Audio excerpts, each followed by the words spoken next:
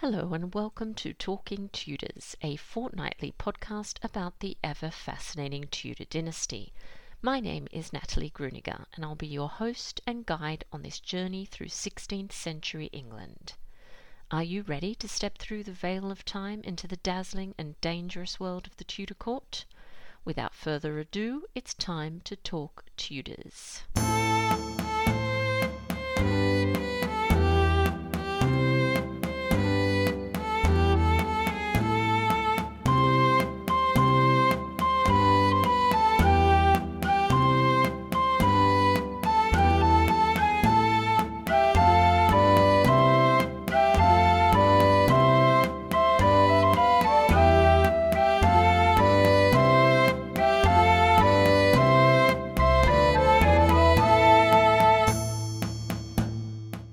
Hello everyone, welcome back to another episode of Talking Tudors. I'm your host Natalie Gruniger. Thank you so much for joining me today.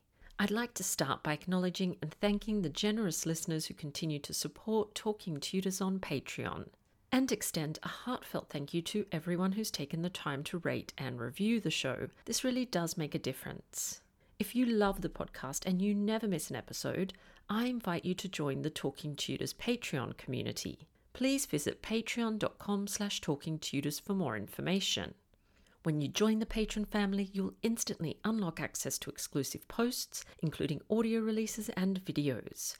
Patrons are also eligible to attend additional monthly live talks and take part in a member-only book club. They can also enter patron-only monthly giveaways, to name but a few of the perks. You can also support the podcast and share your love of Tudor history with the world by buying Talking Tudors merchandise. There are a number of designs and products available, including phone cases, mugs, notebooks, and apparel. Check out all the products at talkingtudors.threadless.com. Now, on to today's episode. I'm thrilled that joining me on the podcast to chat about Elizabeth I and Robert Dudley is Corina Apostu. Corina is a history blogger and an independent researcher of Elizabethan history with a focus on Elizabeth I and Robert Dudley. She graduated with an MA in Medieval and Early Modern Studies from the University of Kent in 2021. She currently runs the blog Exploring Elizabethan History on WordPress. Let's dive straight into our conversation. Welcome to Talking Tudors, Corina. How are you? Hi, I'm very well. Thank you so much for having me on. This is such an exciting opportunity. Oh, yes, I've been looking forward to our conversation. So let's just begin with you just introducing yourself to our listeners and just telling us a little bit about you and your background. Well, my name's Corina Apostu, and I'm an independent researcher and blogger of Elizabethan history with a specific focus on Queen Elizabeth herself and her notable favorite, Robert Dudley, the Earl of Leicester. As you can probably tell from my name and my accent, I'm not originally from England. I was born in Romania, but moved to Canada at a very young age, which is where I grew up and did most of my schooling. I received my bachelor's degree at the University of Toronto, where I did a double major in history and medieval studies. After a gap year, I moved to England, where I pursued a Master of Arts at the University of Kent in Medieval and Early Modern Studies. I completed my degree right in the thick of the 2020 COVID pandemic, which was extremely difficult, and my master's dissertation was on the death of the Earl of Leicester and how it affected the Elizabethan court. Currently, I work in administration, which is my day job, while I continue following my passion for history on the side. And at the moment, that is taking the form of a blog I run called Exploring Elizabethan History on WordPress, where I post essays, opinions, interesting and useful sources, and I'm also planning on the odd piece of historical fiction of my own creation. Creative writing has been something of a passion of mine ever since I was a child, so this kind of felt like a natural progression. Oh, wonderful. I didn't know you were a fiction writer as well, so that's very exciting. So, of course, Elizabeth and Robert Dudley, they're such fascinating characters. So what actually drew you to their story in the first place? Well, apologies to the Earl of Leicester here, because my preoccupation with Elizabeth long predates my fascination with him. I always joke that I owe my entire academic career to Cate Blanchett because it was Elizabeth the Golden Age, which kickstarted my obsession with the entire era. We had to watch the Tilbury speech scene in high school, which is where we were given a copy of the actual speech, or more accurately, a copy of the most famous version of the speech. And then we were tasked to write a short essay on the differences on why we thought the scriptwriter chose to make those alterations. I don't remember what I wrote, but I do remember how awestruck I was watching Cate portray Elizabeth in a suit of armor, red hair flowing, and proudly astride a white steed like a figure from a heroic legend. I ran home after that and Googled all I possibly could about Elizabeth, and the rest, as they say, is history. Now, years later, I actually have a far more critical opinion of that movie, but Cate Blanchett's portrayal of Elizabeth still holds such a special place in my heart. And I remember distinctly that the first book on Elizabeth I ever read was Renaissance Prince by Lisa Hilton. Robert didn't warm his way into my brain until much later, around third year university in my undergrad. I had always known about him, but I just kind of considered him another of Elizabeth's many favorites. But then I saw some discussion online about their unique relationship across forums and blogs, and being a bit stunned by their apparent level of intimacy. A few people had highly recommended the historical novel called Legacy by Susan Kay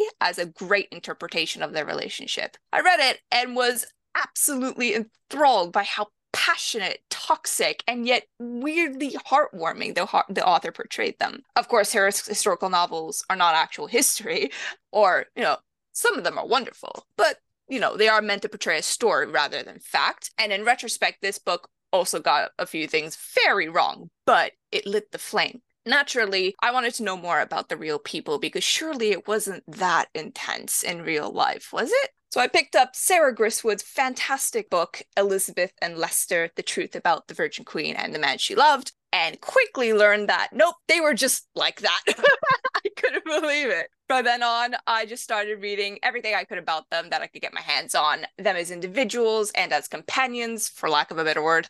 So academic books, popular history, historical fiction, you name it. I learned about how tightly woven the fates of the Dudleys and the Tudors were with each other. I learned about how long Elizabeth and Robert had known each other for, and how their lives almost mirrored each other in the sense of neither of them were ever really meant to make it to the height of power, what with Elizabeth being third in line to the succession after her father, and Robert having so many brothers ahead of him whose careers would have been prioritized. And yet through trial, adversity, and more than a little bit of cunning, they both did, almost in tandem. I learned how dedicated Robert was to Elizabeth and how much she loved him. It's an engrossing story, and the way the relationship essentially subverts ideas of 16th century gender roles is also so fascinating to me. It almost feels a bit modern in certain ways. But above all, what struck me most about Robert and Elizabeth more than anything is the sheer longevity of their relationship, especially in a time period as uncertain as that one. Most English favorites' lives are like shooting stars. They burn brightly, but only for a short time, and then the vast majority of them at sticky ends. Robert broke the mold by stubbornly remaining on the scene of English politics, even as his favor with Elizabeth ebbed and flowed, sometimes dramatically so.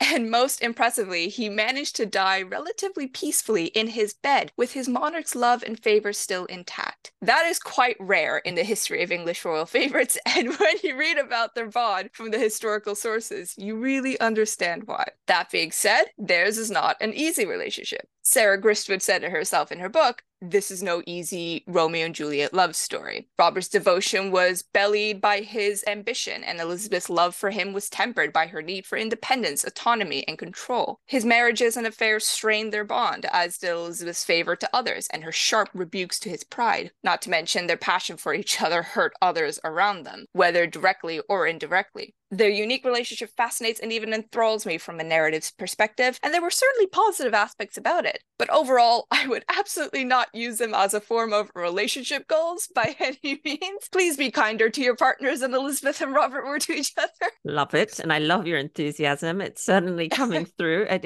is an intriguing and fascinating friendship and relationship. And I'm excited to talk more about it. So I suppose a question that lots of people have when they think about Elizabeth and Robert Dudley is, when did they first meet? This is one of those questions you see debated online. Some people say one thing, others say another thing. Historians can't agree. So what do you think, Corina? When do you think they actually met? Yeah, precisely. For such a simple question, it doesn't have a simple answer. No. I actually made a lengthy post about this on my blog, so I humbly recommend checking it out if you'd like a proper deep dive into the question. But for now, we know that they've known each other since childhood, but how close they were during this time is less certain. In 1566, Robert was speaking with the nephew of the French ambassador named, pardon my French here, quite literally, Jacob de Vaucoub, I believe, about this, and he was speaking to him about the subject of Elizabeth's marriage. And during this conversation, Robert apparently said that in his opinion, he thought the queen would never marry because, quote, he knew the queen as well or better than anyone else close to her, having become friendly with her before she was 8 years old. This is really the only direct evidence we have of Robert and Elizabeth being friends when they were children. If Robert is being truthful here, then we have to imagine that they were close enough that Elizabeth felt comfortable enough confessing something so personal to him at a young age. The problem is, we really only have Robert's word to go off of here, and he may have been embellishing in order to throw the French ambassador off the scent of a potential dynastic marriage with Elizabeth. Elizabeth herself never mentioned any childhood friendship, nor, it seemed, did anyone else, and she had been quite vocal for years about not wanting to get married, so Robert could have been making an educated guess. That being said, there is circumstantial evidence to support Robert's claim. The Dudley family has always been closely linked to the Tudor dynasty, going all the way back to Henry VII. Jane Dudley, Robert's mother, had been part of Anne's privy bedchamber, although the exact nature of her role is unclear. Nevertheless, they ran in similar circles as they were both reformers, and John Dudley eventually became quite favored by Henry VIII, and his son Robert served Prince Edward directly, eventually becoming a gentleman of the privy chamber and master of the Buckhounds during the young king's reign. As Edward was Elizabeth's brother and the siblings appear to be close, it doesn't require a stretch of the imagination to presume that Elizabeth and Robert would have known each other from a young age and would have been friendly with each other when they were at court together. It's also worth noting, at that point in time, whilst Henry VIII still lived, the children were quite low on the totem pole of importance. Robert was the fifth son of a viscount, and Elizabeth was arguably the least significant of Henry VIII's children. If they ever played games together as children, I highly doubt any contemporary would bother making note of it. They could not see the future, after all. That is as confident of a claim as I'm willing to make. Any notion that they shared lessons together must be dismantled, I'm afraid. They shared a tutor in Roger Ascham, but there is no evidence to say that they ever shared their lessons together. Their difference in gender and rank would have undoubtedly kept them apart in that respect. Still, Elizabeth was noted as being, quote, of their kidney when it came to the Dudleys, likely meaning that they held similar opinions in terms of religion. This further supports the theory that pre-Jane Grey's coup, Elizabeth and the Dudleys got along well with each other. Not to mention, John Dudley helped to settle Elizabeth's inheritance from her father after the Duke of Somerset fell from grace. He also once defended Elizabeth's position against preference being shown to marry by foreign ambassadors. The paucity of evidence that is given to us for the end of Henry VIII's reign and the whole of Edward VI's reign suggests that Elizabeth and the Dudleys were on good terms with each other. Therefore, the idea of Elizabeth and Robert being friends as children is not so far-fetched, in my opinion. Also, it's worth mentioning that if Robert was stretching the truth by claiming he and Elizabeth had been friends as children, it was something the French ambassador could quite easily correct by just asking around. Blanche Parry, for example, was still alive after all, and she had known and took care of Elizabeth since she was a baby. It's really interesting. So there were obviously some connections there that make it plausible, it sounds like. Yes. And Yes, do we exactly. know then anything else about their relationship before she becomes queen?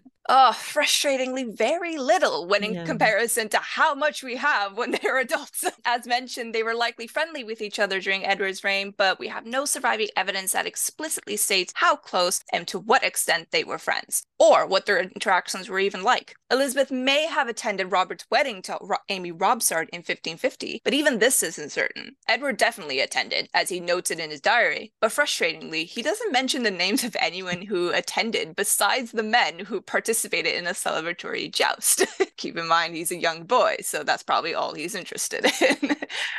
Elizabeth's surviving household accounts before she was queen begin in 1551, so unfortunately we don't have records of her spending habits in 1550 to match up with her potentially being a wedding guest. Still, it may be safe to assume that if her brother attended the wedding, she likely did as well. If she did, her presence seemed to have been a little consequence, as nobody commented on it, and it may have been the only time Elizabeth ever met Amy Robsart, to be a fly on the wall for that conversation.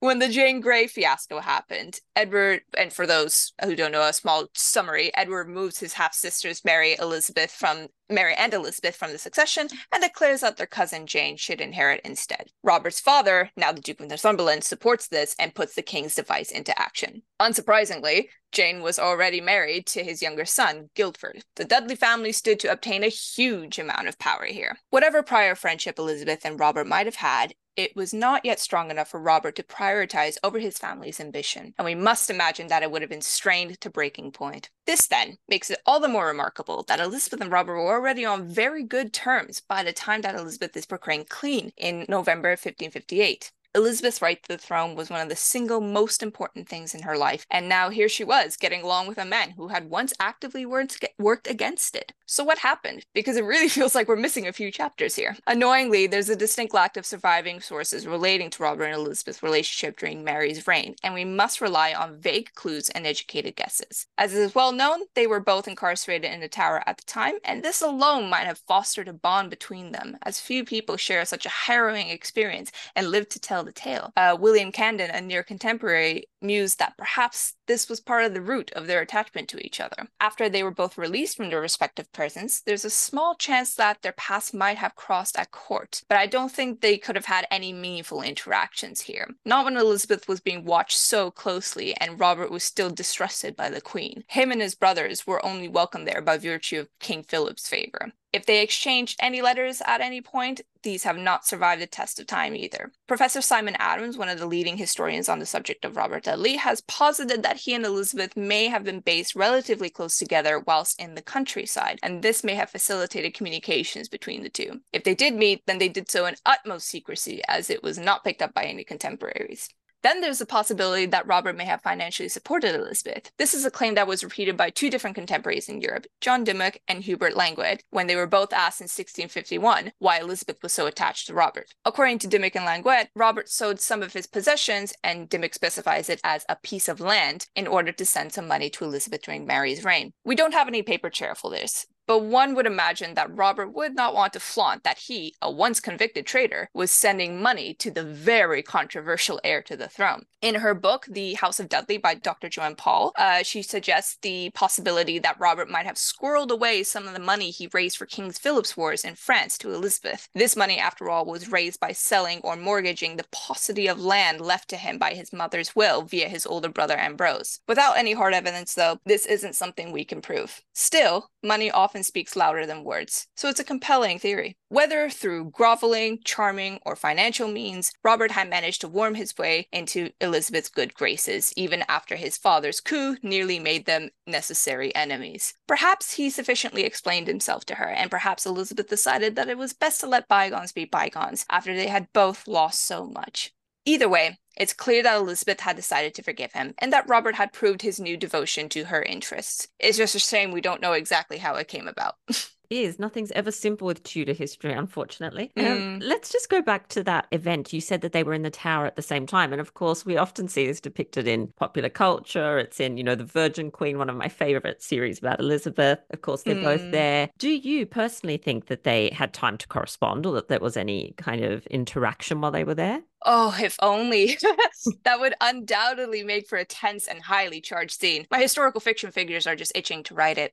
But alas, the reality is that they almost certainly didn't. The legend of Robert and Elizabeth meeting in the Tower is largely born out of the erroneous belief that Elizabeth was held in the Bell Tower, which, coincidentally, is connected by a simple walkway to the Beauchamp Tower, which is where Robert was confined. But in reality, Elizabeth was not held in the Bell Tower, but rather the royal apartments, which is where her mother, Anne Boleyn, stayed in before her coronation, as well as her own execution. This was a completely different building, entirely unconnected from the Beauchamp Tower, so the odds of Elizabeth and Robert meeting this way are slim to none. Not to mention, Robert sometimes received visits from his wife Amy. That being said, the tower security was not foolproof. In May 1554, when Elizabeth and Robert were both in the tower, the diplomat Simon Renard reported to the Holy Roman Emperor that another prisoner in the tower, Edward Courtenay, had tried to communicate with Elizabeth via a 5-year-old child who was apparently the son of one of the tower soldiers who lived there. Courtenay had been the subject of the same rebellion that landed Elizabeth in hot water. Wyatt's rebellion sought to displace Queen Mary from the throne and replace her with Elizabeth, who would be married to Edward Courtenay. Courtenay, then was just of a high priority prisoner as Elizabeth, arguably higher than Robert, who had languished there for months on end by now. And yet, he had managed to establish the most rudimentary form of communication with Elizabeth, even if he was ultimately caught. Earlier, Simon Bernard also mentioned that there were suspicions that the lieutenant of the Tower was a heretic and therefore potentially sympathetic to Elizabeth's cause. Had he perhaps turned a blind eye to some minor attempts at communication with the heir to the throne? Would Robert have tried the same thing? Ultimately, there isn't any evidence that Robert and Elizabeth did manage to meet or communicate in the Tower, but the notion isn't completely impossible. There was evidently a precedent for clandestine communication, and a sympathetic guard can go a long way. Just think of Catherine Grey in Elizabeth's reign, who managed to conceive a child with her equally imprisoned husband, even though they were supposed to be kept apart from each other. Some security.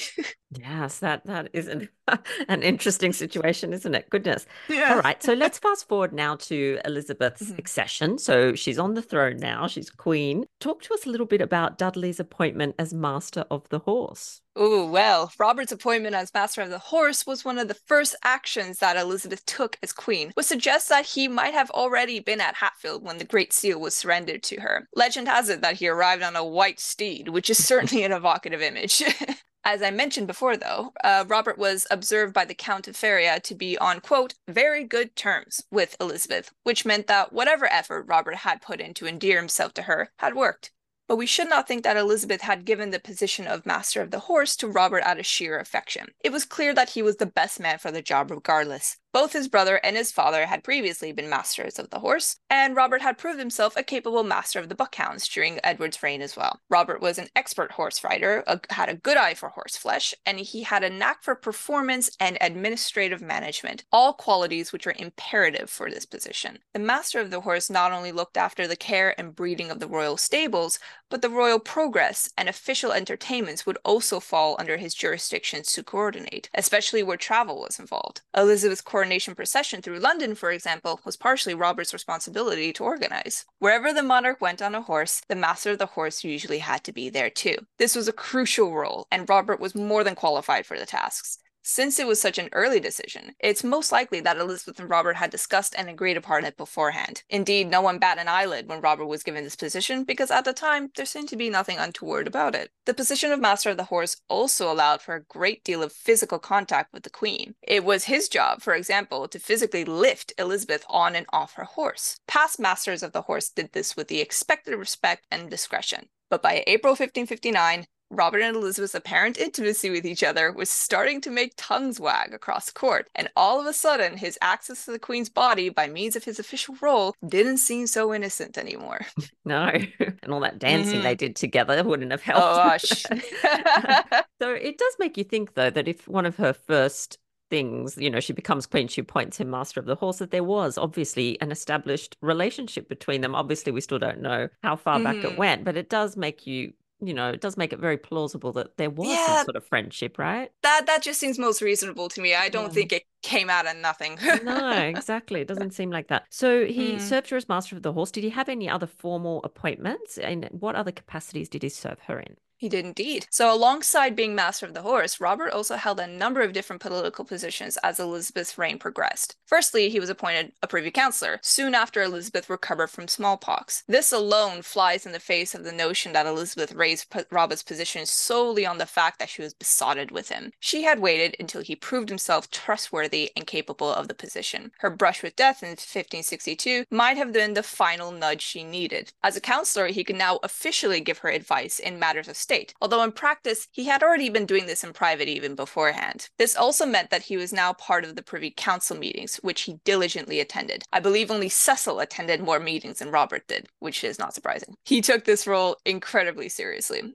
It should be noted as well that the idea of Elizabeth's council and court being rife with factionalism is an overstated and outdated one. Elizabeth's council has now been determined to be one of remarkable, if occasionally reluctant, cooperation. Certainly not all the men got along. Robert and Thomas Radcliffe, the Earl of Sussex, were particularly bitter rivals, but they all had one common goal, which was service to their queen. Elizabeth herself was skilled at ensuring lines of division did not flare into dangerous factionalism. A few years after he was appointed Privy Councillor, Robert was also raised to the peerage as Earl of Leicester and Baron Denbigh. As an earl, he now had just about suitable rank to be matched with the Queen. But in a bewildering turn of events, it was to Mary, Queen of Scots, that Elizabeth proposed he be matched with rather than herself. Mary was at first offended at the offer of who she considered to be Elizabeth's cast-off, but then she entertained the idea on the condition that she be called Elizabeth's heir. Robert, for his part, was not keen and even wrote to Queen Mary himself to dissuade her from the match. If Robert really was just in it for the power, you would think he would have jumped at the chance. But clearly he did not want to leave Elizabeth or his position in England. As for Elizabeth, it's uncertain how serious she was about this idea. If she had been earnest about it, then there were signs that she was already pained at the idea of losing Robert to Mary. Fortunately for both of them, it came to nothing. Later in life, Robert also served Elizabeth as Governor-General in the Netherlands, and this was a contentious position for him. Robert had longed to serve Elizabeth militarily and had been a vocal supporter of intervention in the Netherlands, which was being choked by Catholic Spain. As after much prevarication, Elizabeth finally let him make the expedition to the Netherlands with an army behind him, but he was under strict orders to not accept any sovereignty on her behalf and to not engage with Spain in any hostility. The English presence was there for defense and defense only. Problem was, once Robert got there, for him to have any real authority, he needed to have some sort of official position, an elevation. The Estates General were only too eager to offer him the title of Governor-General, which he was only too eager to accept. Effectively, this made him ruler of the Netherlands in Elizabeth's name, precisely what she told him not to do. Knowing full well how much he would disapprove of this, Robert wrote out his reasoning as quick as he could and sent William Davidson to deliver the message to the Queen. Unfortunately, awful weather across the channel severely delayed Davison's journey, and by the time he finally made it to court, Elizabeth had already heard what Robert did, and she was absolutely livid. Made worse by the fact that to her, it seemed that Robert had not even bothered to explain himself, and she had to learn about it from others. Elizabeth demanded that he give up the title, and it took the combined efforts of her counselors to get her to relent. If Robert gave up the Governor-General title, then he would have no more authority than any other person in the Netherlands, and nothing could get done. In an effort to clear his name, Robert rather uncharitably threw Davison under the bus by accusing him of misrepresenting the situation, and Davison bristled at the accusation. Ultimately, Elizabeth let him keep the title, and her anger eventually cooled. In fact, if you read her letters to him in this time, you can quite literally see the progression of her anger ebbing away until she finally starts calling him Rob again in her letters. But she refused to send over more money and troops, even though they were desperately needed. Faced with no official support from his queen and a severe lack of funds, despite using his own money to pay for the troops, rank corruption among the officers, and Robert's general inexperience managing an entire army, the Netherlands expeditions ended up being something of a fizzle rather than a bang. It was not Robert's finest hour. Despite his lackluster performance in the Netherlands, Elizabeth was relieved when Robert returned to England, welcoming him back warmly. Robert barely had any time to recuperate, though, because the next item on the agenda was dealing with the incoming Spanish Armada. The execution of Mary, Queen of Scots ramped up Spanish aggression against England, and now they had to prepare for war. Robert acted as Lieutenant General, and he was tasked with amassing forces at Tilbury, which he did effectively. It was Robert who encouraged Elizabeth to visit the troops at Tilbury to boost morale, writing to her that, quote, "You shall comfort not only these thousands, but many more that shall hear of it." When he heard that Elizabeth had agreed to do so, he was delighted. Whilst they were there, news reached them that the Armada had been scattered by a combination of English naval efforts and bad weather. But the Duke of Parma, ready with his land army, was still a potential threat, and so English soldiers still needed to be bolstered and prepared. It was in Robert's tent that Elizabeth stayed while she visited Tilbury, and he stood proudly next to her, leading her horse as Elizabeth gave her famous rousing speech. Almost everyone knows the famous line, "I have the heart and stomach of a king, and a king of England too." But what is less often emphasized is that Elizabeth directly references Robert in the speech as well. She says, "In the meantime, my lieutenant general shall be in my stead, than whom never a prince commanded a more noble or worthy subject." And she commands her subjects to obey him as they would obey her. The speech was a rousing success, and later Robert positively gushed about it in a letter to the Earl of Shrewsbury, where he effuses that, "Our gracious mistress hath been here with me to see her camp and people, which so inflamed the hearts of her good subjects, as I think the weakest person among them is able to match the proudest Spaniard that dare lands in England." The Tilbury speech is widely considered one of Elizabeth's greatest moments, and it was Robert who ensured that it happened. After the defeat of the Armada, Robert was flying so high in Elizabeth's favour again, as she dined with him privately and frequently when they returned to London, which a contemporary remarked was, quote, a thing, they say, such as never been seen in this country before, as Elizabeth usually preferred to dine alone. Robert began his career at court as a handsome master of the horse in a scandalous flirtation with the Queen, and ended it as one of Elizabeth's closest and most trusted advisors, companions, and friend. Yes, it does appear that she could not stay cranky at him for too long. That's No. for sure. He certainly must have had some charm, I have to say. So let's turn the clock back a little bit and talk a little bit about Amy Robsart, which was, of course, Dudley's wife. In case our listeners aren't familiar with that episode, tell us a little bit about the death of Amy and what effect this actually had on Elizabeth and Dudley's relationship. Oh, yes, this is a very dramatic portion of their life, that's for sure. I'll have to do a deep dive about this on my blog sometime, but here's an overview. By the time Elizabeth became queen, Robert and Amy had been married for almost 10 years. For such a long marriage, we know remarkably little about their life together. So much of this is down to speculation. We know that Amy was the daughter of a Norfolk knight and landowner, and that the relative disparity in their social statuses makes it likely that it was a love match, at least in the beginning. For the first few years, Robert and Amy seem to have a perfectly normal marriage until Robert is arrested for aiding his father in the Jane Grey coup. Amy was given leave to visit Robert in prison occasionally, but she would not have been able to understand the maddening grind of imprisonment herself. It's possible that Robert's experience of grief, loss, and imprisonment changed him into a man perhaps different to the one that Amy married as a youth, one she could not relate to as easily. One of the two letters from Amy, which survives, tells of her sadness of her husband's absence. This was when Robert went to fight in France for Philip II of Spain. Upon Elizabeth's accession, Robert's priority had quite clearly shifted to the new queen. Alongside possibly growing more emotionally distant from his wife, they also never managed to have children. As Robert eventually did sire 2 sons in the future, it's likely that Amy struggled with fertility issues. As Robert grew more attached to the queen, and vice versa, Amy remained in the countryside, often staying with family friends. She was not, as commonly thought, completely abandoned by Robert. His household accounts show that he occasionally did visit her, and he would also from time to time send home gifts for her. And though Elizabeth certainly would not have been comfortable having Amy near her, it was not common for courtiers to have their wives living them at court anyways, unless they themselves were serving the queen. There was a very real issue of lack of accommodation. But all was not well for Amy. In the first year of Elizabeth's reign, reports reached various ambassadors that Amy was suffering from a malady in her breast, possibly a form of breast cancer. Others passed on more salacious gossip that Lord Robert or the Queen were planning on poisoning Amy to be rid of her and therefore facilitate their own marriage. Astoundingly, it was Cecil himself who seemed to be spreading these rumors. Speaking lowly to the Spanish Armada de Quadra, he claimed that the stories of Amy being ill were false and that Robert was planning to murder Amy in order to marry the Queen. How Cecil could possibly know of Amy's true health is anyone's guess, and also, if he was genuinely believed that Robert was about to murder his own wife, would he not have sounded the alarm to someone other than the Spanish ambassador? Surely it would make more sense to, I don't know, go directly to the Queen.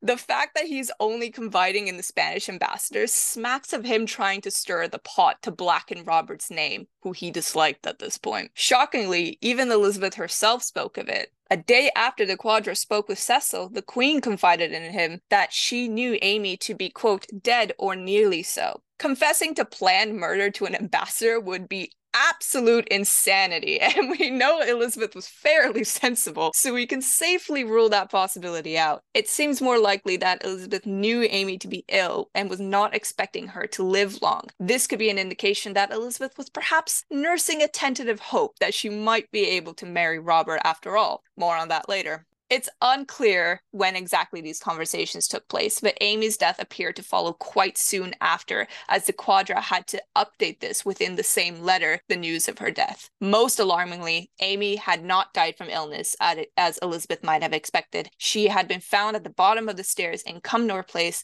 with a broken neck and wounds to her head. Of course, everyone cried murder and pointed their fingers at Robert, but the details are fuzzy. For one thing, Amy behaved strangely on the day that she died. She ordered all her servants to attend the nearby fair, but many did not want to leave as it was a Sunday and they would rather stay in to pray. But Amy grew agitated and angry when they refused. Eventually, they did leave her alone, except for, I believe, one woman who was in a different room. In the weeks beforehand, Amy's maid Alice Pictou divulged that her mistress occasionally had bouts of melancholy and would pray daily to God to deliver her from desperation. When Alice realized the implication of her own words, she panicked and backpedaled. Suicide was considered a cardinal sin, and Amy's soul would be considered damned for all eternity, nor could she be buried in consecrated ground. It doesn't require a stretch of the imagination to suppose that Amy might have been suffering from depression or some other form of poor mental health. She rarely saw her husband, who she must have loved once upon a time, and probably still did. She must have heard the salacious rumors about him and the Queen coming from court, and she was possibly suffering and maybe even dying from a painful disease she could not understand. Some historians point to a letter written not too long before her death in which she is ordering a new dress as proof that she was not depressed. But I find this to be a very flimsy argument, which shows a lack of understanding about the complexity of mental health. Many of those who suffer from depression have become adept at masking for the sake of others, and it's very possible to appear merry in writing while suffering in person. If Amy was suffering from cancer, then this might have also led to her bones becoming quite brittle. A bad fall down the stairs could conceivably break her neck and kill her, especially if she landed on or badly hit her head on the way down. If it's not obvious by now, I lean much more to the suicides or accident theory than the murder theory. Death by falling down the stairs is not as rare as you might suppose. In fact, quite recently, two high-profile deaths happened in this exact manner: Ivana Trump and Park Soo-ryun, a Korean actress. The former died from blunt force impact to the torso, and the latter was brain dead by the time she reached the hospital. And both these women were otherwise healthy when they died, which Amy might not have been. If it was murder, I don't believe it's likely that Robert was involved. When the news of his wife's death broke, he was absolutely bewildered and appalled. He ordered the inquest into her death immediately and was anxious to ensure it was all done correctly. He even ensured that Amy's half-brother was part of it, so that it was clear he had nothing to hide. Elizabeth also acted fast and sent Robert away from court until results of the inquiry were made public. The official verdict came back as an accident, which officially cleared his name, but Robert was anxious to have a second inquiry, as even he was stressed that someone had murdered his wife. One could say that perhaps he doth protest too much, but as Joanne Paul said, you have to follow the power. What does Robert gain from murdering Amy? Nothing other than scandal and infamy.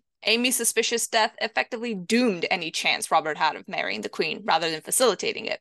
Marrying him now would bring Elizabeth international and local condemnation and scorn. Mary, Queen of Scots, sneered that Elizabeth marry her horsemaster who had killed his wife to make room in his bed for her. Others in the French court openly wondered, what religion is this that a subject shall kill his wife, and the prince not only bear withal, but marry with him? Aside from there being no evidence other than rumors for those predisposed against him that Robert held any murderous intent toward the woman he once loved, he would have been smart enough to realize that doing so would get him nowhere, especially if he knew her to be ill unto death. All he had to do was wait. Cecil has been suggested as a possible murder suspect, and while this would certainly explain his cryptic conversation with de Quadra, it seems an extremely drastic measure for the usually cautious Cecil to take, no matter how much he hated Robert and his ascendancy in the beginning. If Amy was murdered, I think it would have been organized by one of the many men around court who were disgruntled and jealous of Robert's growing power, as it would serve to blacken his name forever. If this is the case, it certainly worked. The scandal dogged Robert for the rest of his life and for posterity. As for Elizabeth, this whole experience left her shaken and perhaps determined not to marry Robert after all. And that didn't prevent her from resuming her intimacy with him after some time had passed to them. Yes, it doesn't appear to have served them in any way. So I tend to agree with the theories that say that he didn't have anything to do with it. That makes more sense to me. So feels a bit too soap opera-y. Oh, yes. Goodness. We do know the Tudor period is a bit soap opera, but yeah, that's true, to be fair. Even that's a bit too much. So you've talked obviously about the fact that there were many ups and downs with this relationship over the years. So, and you've told us about some of those challenges that they faced, but are there any more that you want to mention? Oh, yes, definitely. Their relationship was not harmonious from start to finish, and most of their falling out came from Robert meddling in politics that Elizabeth did not like, or behaving arrogantly towards one of her other favorites. This usually caused fierce, sometimes very public rows, which often ended in Robert being banished from court, or at the very least, him being sequestered to his apartments. It always ended the same way, though, with Robert returning and the two of them reconciling, before the cycle began all over again, rinse and repeat. Robert, too, could grow frustrated with his demanding mistress. He clearly felt very passionately about her, but was becoming impatient with her constant bait-and-switch tactics. The Reformation also changed attitudes towards celibacy. What was once considered a higher level of spirituality was now considered unhealthy for the body, and Robert was not a man designed to live amongst life. While still close with the Queen, his eyes began to drift elsewhere in the late 1560s and early 1570s for physical fulfillment. If he and Elizabeth have ever indulged in any form of sexual intimacy, one can imagine it had probably petered out by now. This came in the form of Lady Douglas Sheffield, recently wedded and now smitten with the Earl of Leicester. Just like with Amy, though,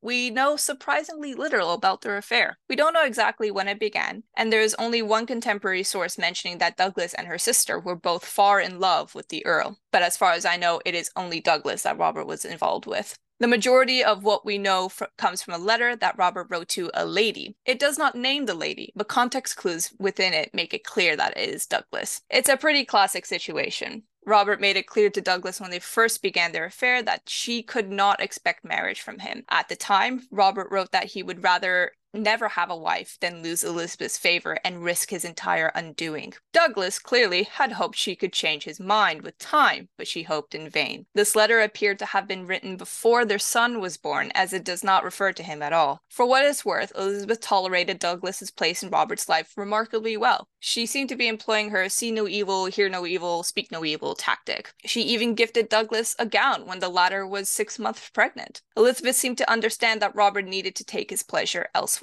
It was marriage to another woman that she could not abide by, for that meant that his priorities would have changed. The lack of information regarding their affair tells me that they were being as discreet as possible. Robert was not trying to hurt Elizabeth or make her jealous with Douglas. From the looks of the letter, it may have even been an on-again, off-again sort of arrangement. If Robert had an official mistress who he paid court to regularly, believe me, we'd know about it. The affair probably came to an end around the time that their son, Sir Robert Dudley, was born in 1574. Robert delighted in his son, and he took full responsibility for him, ensuring that he received a stellar education. But no matter how much he loved his son, he was still illegitimate.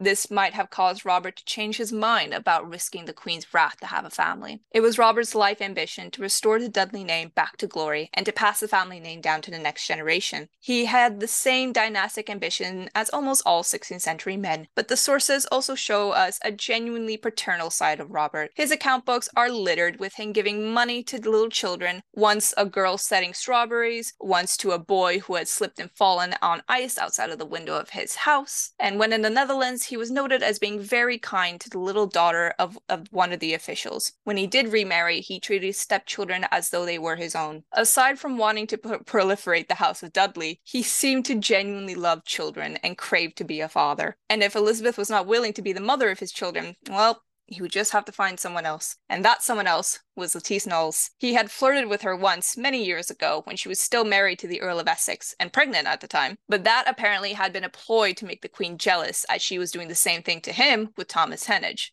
The Knowles and the Dudleys had been in each other's orbits for a long time, so he and Lettice's paths may have crossed a few times, notably when she visited him at Kenilworth. But nothing untoward seemed to happen between them. Lettice was considered one of the best-looking ladies in the court, and surely Robert must have noticed this. And when you look at the few portraits of Lettice that do survive, you may notice a marked resemblance to Elizabeth, which is not altogether surprising. Lettice was related to her through maternal cousinhood. So, for that matter, was Douglas.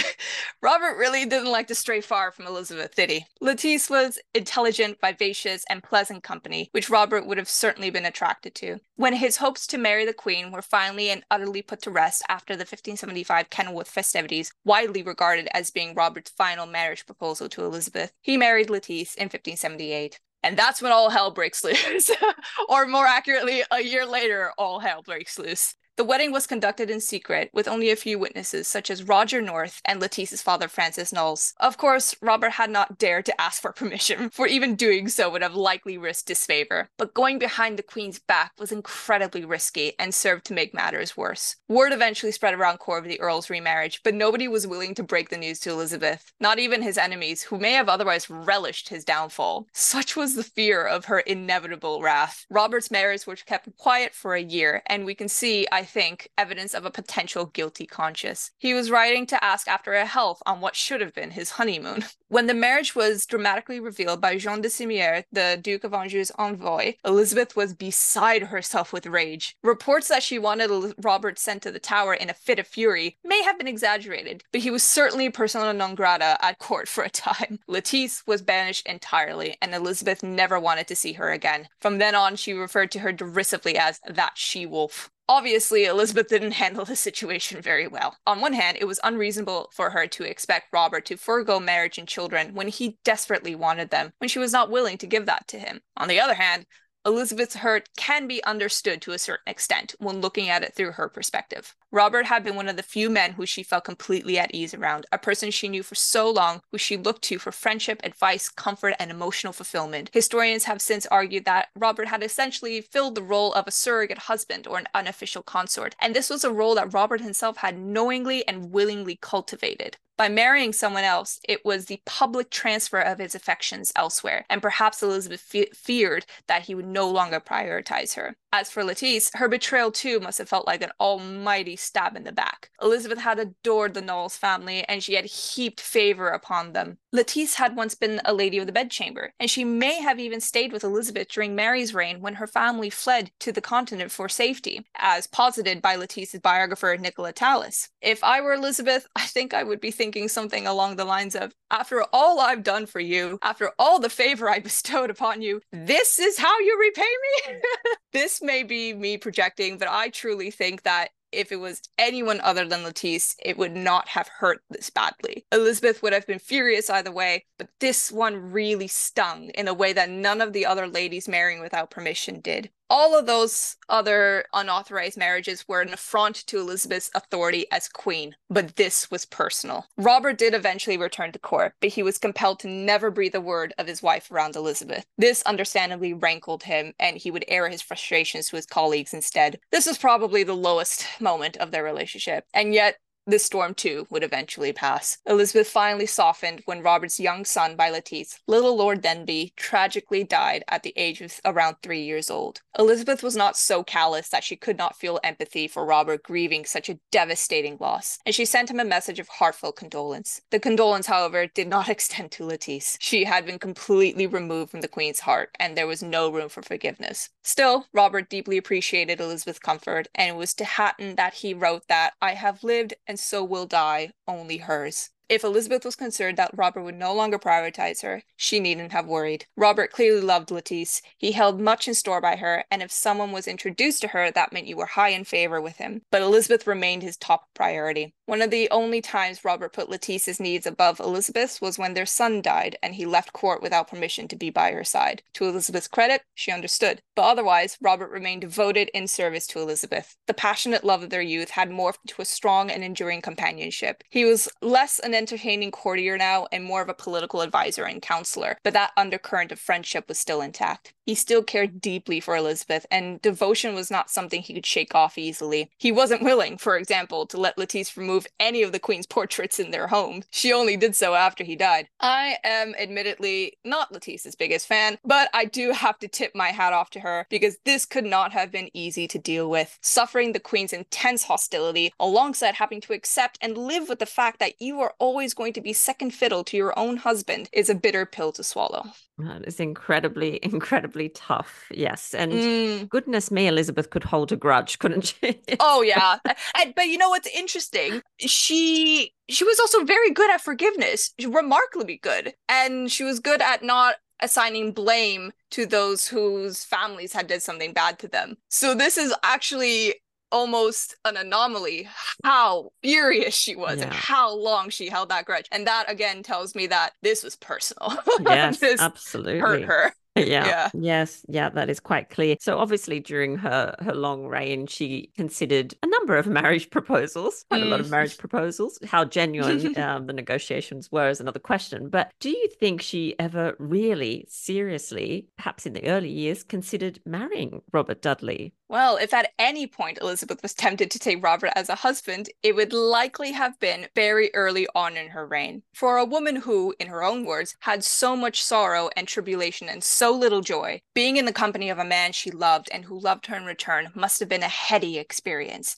It could have not been lost on her that if Amy Robsart were to die of illness, then Robert would be free to marry her. What she had clearly not expected was for Amy to die in such suspicious and mysterious circumstances. That would have been a huge wake-up call to her, a slap in the face from reality that any romantic daydreams she may have indulged in could not possibly be realized. It would destroy them both. She was noted as being emotionally strained and stressed after Amy's death. As she has never known the woman in person, it's certainly not for grief over her death, but she might have been instead grieving the future she possibly had imagined for herself and Robert. I find that many people are stoutly unwilling to believe that Elizabeth ever managed to entertain the thought of marriage, but the reality is that Elizabeth made protestations both for and against the institution throughout her life. Though she often extolled the virtues of a single life, we also see her occasionally faltering and struggling with the reality of her decision to remain unmarried. In the mid-1560s, Robert renewed his pursuit of the Queen with a vengeance, and Elizabeth seemed to swing back and forth as to whether she was going to capitulate or not. According to Robert, Elizabeth had even privately told him multiple times that if she could be married to who she wished, she would choose him. A decade later, during the long Anjou marriage negotiations, Elizabeth became incredibly frustrated with her council because they were unable to reach a consensus as to whether she should accept the Duke or not, and therefore were unable to officially advise her. In a rare display of unaffected emotion, Elizabeth dissolved into tears in front of her council and demanded, might not she, like others, desire to have children?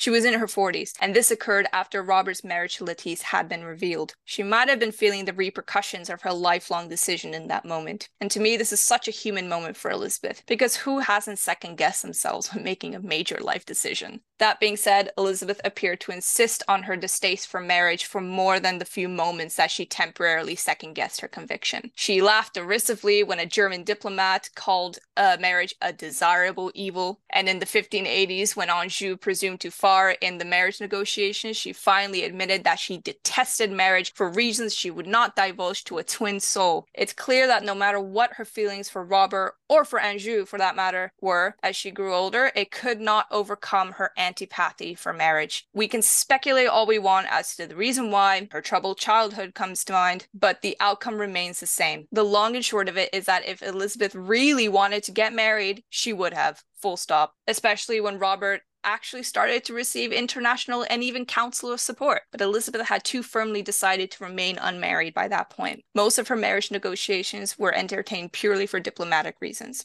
I think, personally, the only way Elizabeth and Robert could have reasonably gotten married is if they had somehow done so before she became queen. Perhaps in an alternate timeline in which Robert never married Amy and Edward lived just a little bit longer. A younger Elizabeth, perhaps more open to the idea of romance and marrying her beloved. But once Elizabeth actually became queen, the difficulties escalate exponentially and her conviction firms up. So what did people at the time, obviously this is a decades-long friendship relationship, what did others think of their friendship? Let's call it friendship. For lack of a better word, yes. Well, there were as many opinions as there were people. And it's partly because of this that it can be so difficult to determine the true nature of their relationship, because it seemed everyone and their mother had an opinion on it, and nobody seemed to agree.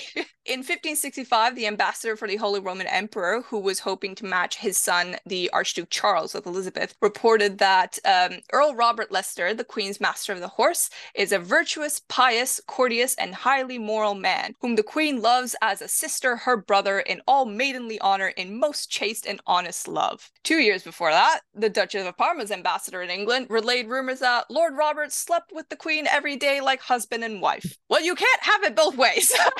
Both of these reports ultimately don't reflect reality and are more of a window into how Elizabeth and Robert's relationship was twisted to accommodate each person's political goal. Those closest to Leicester and the Queen also had their own opinions on things.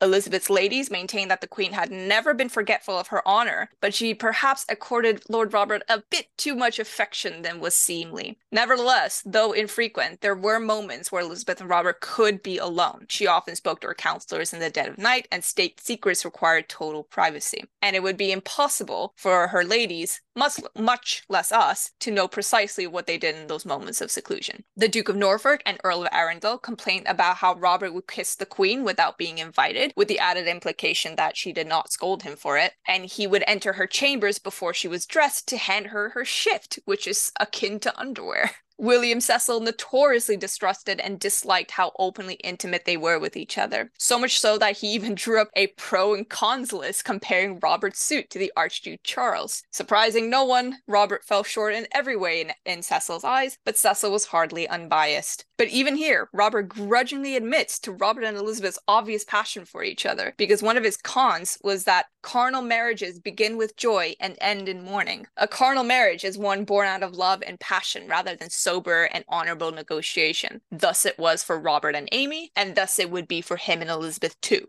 Or so Cecil thought. Later on, even Sussex, who could barely stand Robert, conceded that perhaps it was best to just let Elizabeth marry him, because she would probably become pregnant very quickly.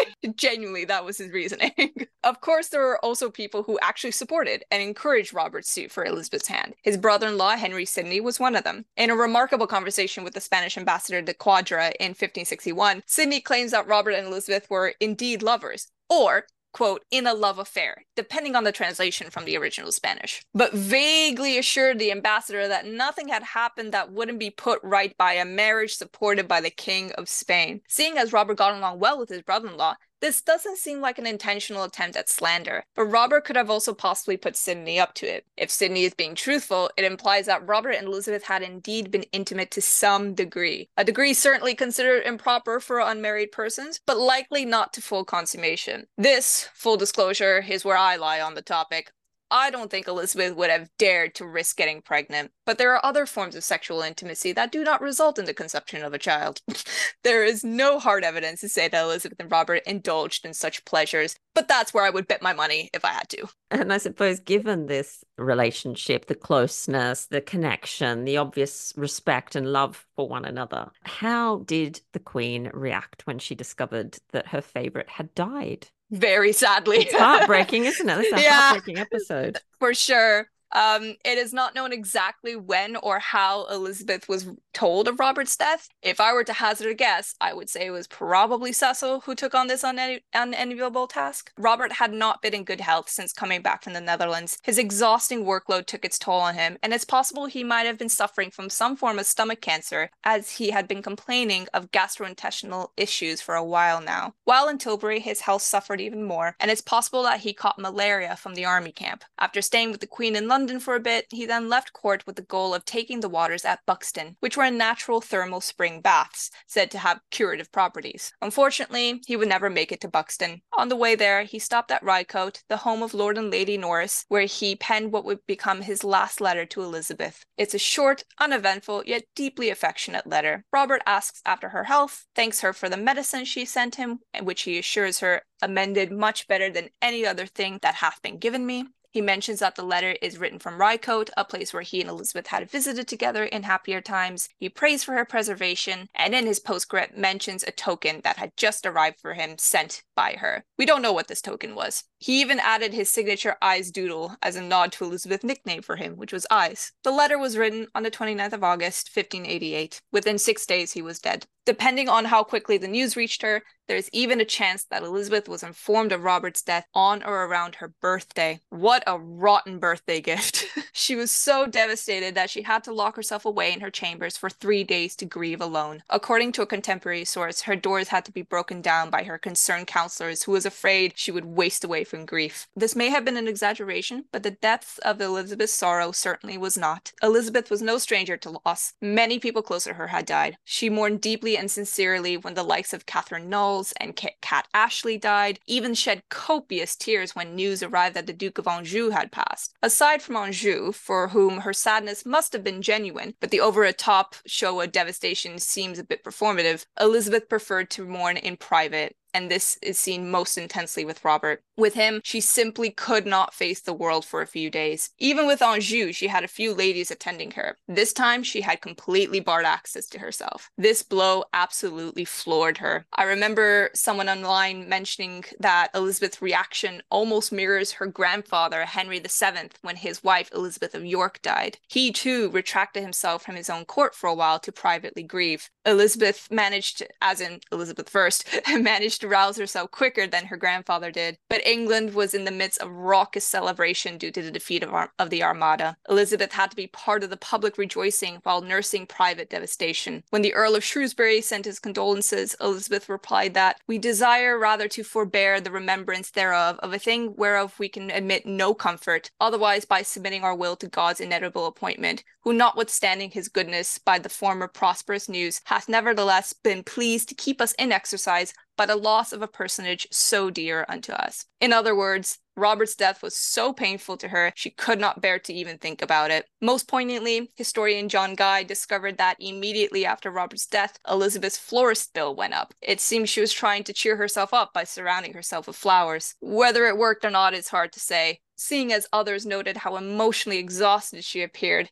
Probably not. Robert was not given a state funeral, probably because Elizabeth knew the jubilant mood of the people would not tolerate the funeral of an unpopular statesman. Instead, she honored his wishes to let him be buried in the Beauchamp Chapel in the Collegiate Church of St. Mary's. As the executrix of his will, it was his widow Lettice who arranged the funeral and the monument. Robert wanted a plain funeral and burial to align with his now almost Puritan religious sensibilities, but Lettice opted to give him a lavish funeral fit for a nobleman of his standing. A wife's last act of service to her husband, perhaps, and perhaps also a reminder to Elizabeth that no matter how much she hated it, Lettice was still his countess. Losing the man they both loved did not soften Elizabeth against Lettice. She demanded Lettice repay all of Robert's debt that he owed to the crown, which was enormous. Robert died around £50,000 in debt, and half of that was owed directly to the crown. The Netherlands and Tilbury drained his coffers. In Elizabeth's slight defense, that would have been an insane amount of money to forgive, but she had occasionally helped her friends and close courtiers out of tight financial spots in the past, but that mercy evidently did not extend to Lettice.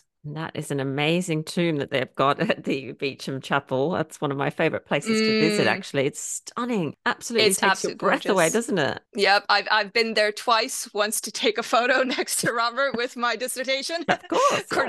Courtesy of my partner. But yeah, it is stunning. It makes you gasp when you first walk in. It really does. It really does. It really defines the word breathtaking, doesn't it? Because you do exactly that when you walk in. So I have one more question for you. Bit of a tricky question, but do you think then, after all that we've talked about, all the clear love between them, do you think he was Elizabeth's greatest love? The short answer is yes. The long answer is yes, but it's complex. So let's get into it. Robert by no means had a monopoly on Elizabeth's affection throughout her reign. She had other favorites, notably the likes of Christopher Hatton, Walter Raleigh, and the Earl of Essex. And then there was the Duke of Anjou, who was probably the only man other than Robert that she seriously considered marrying. Robert did not rule the roost just because Elizabeth loved him. When he stepped seriously out of line, she would rebuke him fiercely, and to his credit, he would realize he pushed a boundary too far and backpedal. This way, Elizabeth ensured that no man was overconfident that he could rule her, and the reins of control remained in her hand. Robert certainly had a great deal of influence due to her favor, but there was no rule of the favorite in Elizabeth's reign that so plagued successive courts. There were even moments where it seemed that their bond had been sundered for good, but time and time again, that would be proved to be wrong. They would always find their way back to each other. All that being said, there is still a notable elevation to how close Elizabeth appeared with Robert compared to the other men. Hatton, for example, was a courtier she was also deeply fond of. He wrote her flowery love letters, and Elizabeth became enraged when there was a botched assassination attempt against him. The affection between them was genuine, but Hatton firmly denied any allegations that he was Elizabeth's lover. For what it's worth, Robert never actually did the same. He just ignored them. There was not even the hint of a rumor that Elizabeth might take Hatton to husband. That alone puts him at a lower level of intimacy than Robert. As Lucy Wooding so succinctly put it in her recent book, Elizabeth must have been in love with Robert for his suit for her hand to have been taken seriously at all. Certainly her reaction to Robert marrying also reveals the depths of her feelings for him, even long after any possibility of their own marriage faded and while she was being courted by someone else. But Beyond more visible signs of her favor, like gifts, honors, lands, Elizabeth's deep attachment to Robert is shown in small, human, and even tender ways scattered across the sources. When he was ill or injured, she would rush to his bedside, worried for his health. One notable example of this is in 1565, when Robert fell with his horse while hunting and injured his leg. Elizabeth visited him at his bedside multiple times to check up on him. Once in 1566, after months of being apart, Elizabeth kissed him 3 times when they publicly reunited. The standard English greeting was a chaste kiss on the lips, but just the one. When they quarreled, the strain of it soured her mood and made her appear ill. She feared to let him put himself in danger, such as at Le Havre or in the Netherlands, lest he die and she lose him. In a draft letter to the Earl and Countess of Shrewsbury, thanking them for entertaining Robert, she refers to him touchingly as another ourself. And of course, most poignantly, she inscribes Robert's final letter to her with the heartbreaking words, his last letter, and kept it in her possessions until her own death. That alone speaks volumes, I think. And I also want to assert, because this is one of my biggest bugbears, that the feeling was most likely mutual. Nothing annoys me more than when people claiming that Robert was only pretending to love Elizabeth for personal gain, because that implies that a woman as perceptive and intelligent as Elizabeth was somehow duped by the person closest to her for 2 decades. That requires far more of a stretch of the imagination than the alternative, in my opinion. Obviously, it would be incredibly naive to claim that his devotion was purely selfless, but we have plenty of evidence to suggest that he too had an emotional attachment to Elizabeth. His letters to her are laced with an undercurrent of genuine affection and reverence, calling her my own lady and saying things like, it would be painful enough to be so long from you. He worried for her health as much as she did for him, and on more than one occasion stayed with her all night when she was ill or even nursing a toothache. He too grew agitated and distressed when Elizabeth was upset with him, and he would send letters to his allies at court speaking of his frustrations and emotional agony. During a particularly emotional reunion after a rough patch, both the Queen and the Earl of Leicester were reported to be in tears. He was said to have been unable to contemplate the Queen's marriage to anyone but himself without, quote, great repugnance. Even after he married Lettice, he would still come out with these lines heavy with emotion, like how he would live and die only Elizabeth's, and that he would rather a country be hanged and its people drowned rather than be in conceits with her. In fact, those who knew him in real life, even his enemies, never claimed that he did not really love the Queen. This was an accusation put upon him by external enemies and posterity, who did not know him personally. The issue within the court was quite the opposite. His love for her was all too obvious and was causing problems. Norfolk and a few other peers once confronted Robert in 1566, threatening him to desist in his intimacy with the Queen, for it was ruining her marriage chances. And, quote, Lord Robert, with that passion, with the deprivation of the sight of so great a princess and so much beloved by him, excited, withdrew. But he had scarcely remained absent a fortnight when the Queen recalled him, and the said lord, seeing him return, made again a very strong remonstrance. I think in many ways they were constrained by the time and society that they lived in. If they lived in the 21st century, there would be little to no issue. A man and a woman can date and live together in a committed relationship without marriage, and nobody would bat an eyelid. In fact,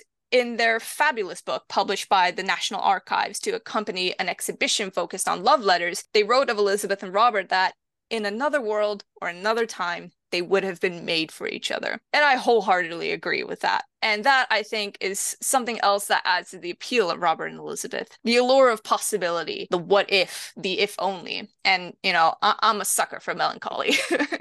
What an extraordinary story. I have to say, and an extraordinary love story, I must add. And I think that inscription on his last letter, it just always breaks my heart. Oh, the pain, you can feel her pain in that, can't you? It truly aches my heart. And I actually went to that exhibition that the National Archives put on, and they had that letter on display. Seeing it in person is something else. Yeah, that is powerful. I teared up. That is powerful. Yeah. Now, I have one more. I know I said that was the last question. I have one more question for you, Corina. You've been very generous with your time already. And that is for our Tudor takeaway. So at the end of episodes, I like to ask my guests for a takeaway, something for our listeners to go off and explore after the episode. So do you have a takeaway for us? I do. I actually might be cheeky and offer 2.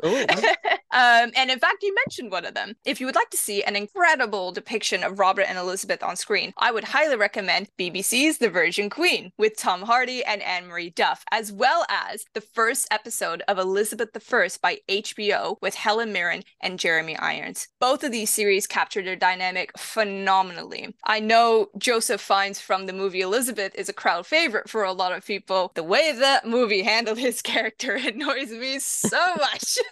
So I would actually recommend these other two instead. I just think it provides such a wonderful look at that kind of push and pull between them, especially The Virgin Queen, which covers the entire reign. Elizabeth I by HBO focuses more on the later parts, especially the Anjou marriage negotiation. But the way Jeremy Irons and Helen Mirren play off of each other, you really believe that like these people have known each other since childhood, because it's so good. Yeah. So yes, and since my passion started from, a piece of media, I hope this will also inspire others to learn more about Elizabeth and her reign, because it's really fun. What wonderful takeaways. And I have to say, I know not everyone agrees with me, but Tom Hardy is my favorite Dudley. Absolutely love him. And that's my favorite Elizabeth actually too. So please do go and watch The Virgin Queen and watch Corina's suggestions. They're wonderful. And I have to thank you so much for taking the time out of your day to talk Tudors with us. Thank you so much for having me on. It's been so fun. I love nothing more than nattering on about this subject, so I really appreciate it. Well, that brings us to the end of this episode of Talking Tudors. Thank you so much for joining us. I absolutely love to hear from listeners, so if you have any comments or suggestions, or just want to say hi, please get in touch with me via my website, www.onthetudortrail.com, where you'll also find show notes for today's episode. If you've enjoyed the show, please share the podcast with friends and family, and don't forget to subscribe, rate, and review. I also invite you to join our Talking Tudors podcast group on Facebook, where you can interact with other Tudor history lovers and hear all the behind-the-scenes news. You'll also find me on Twitter. My handle is On The Tudor Trail, and on Instagram as The Most Happy 78. It's time now for us to re-enter the modern world. As always, I look forward to talking Tudors with you again very soon.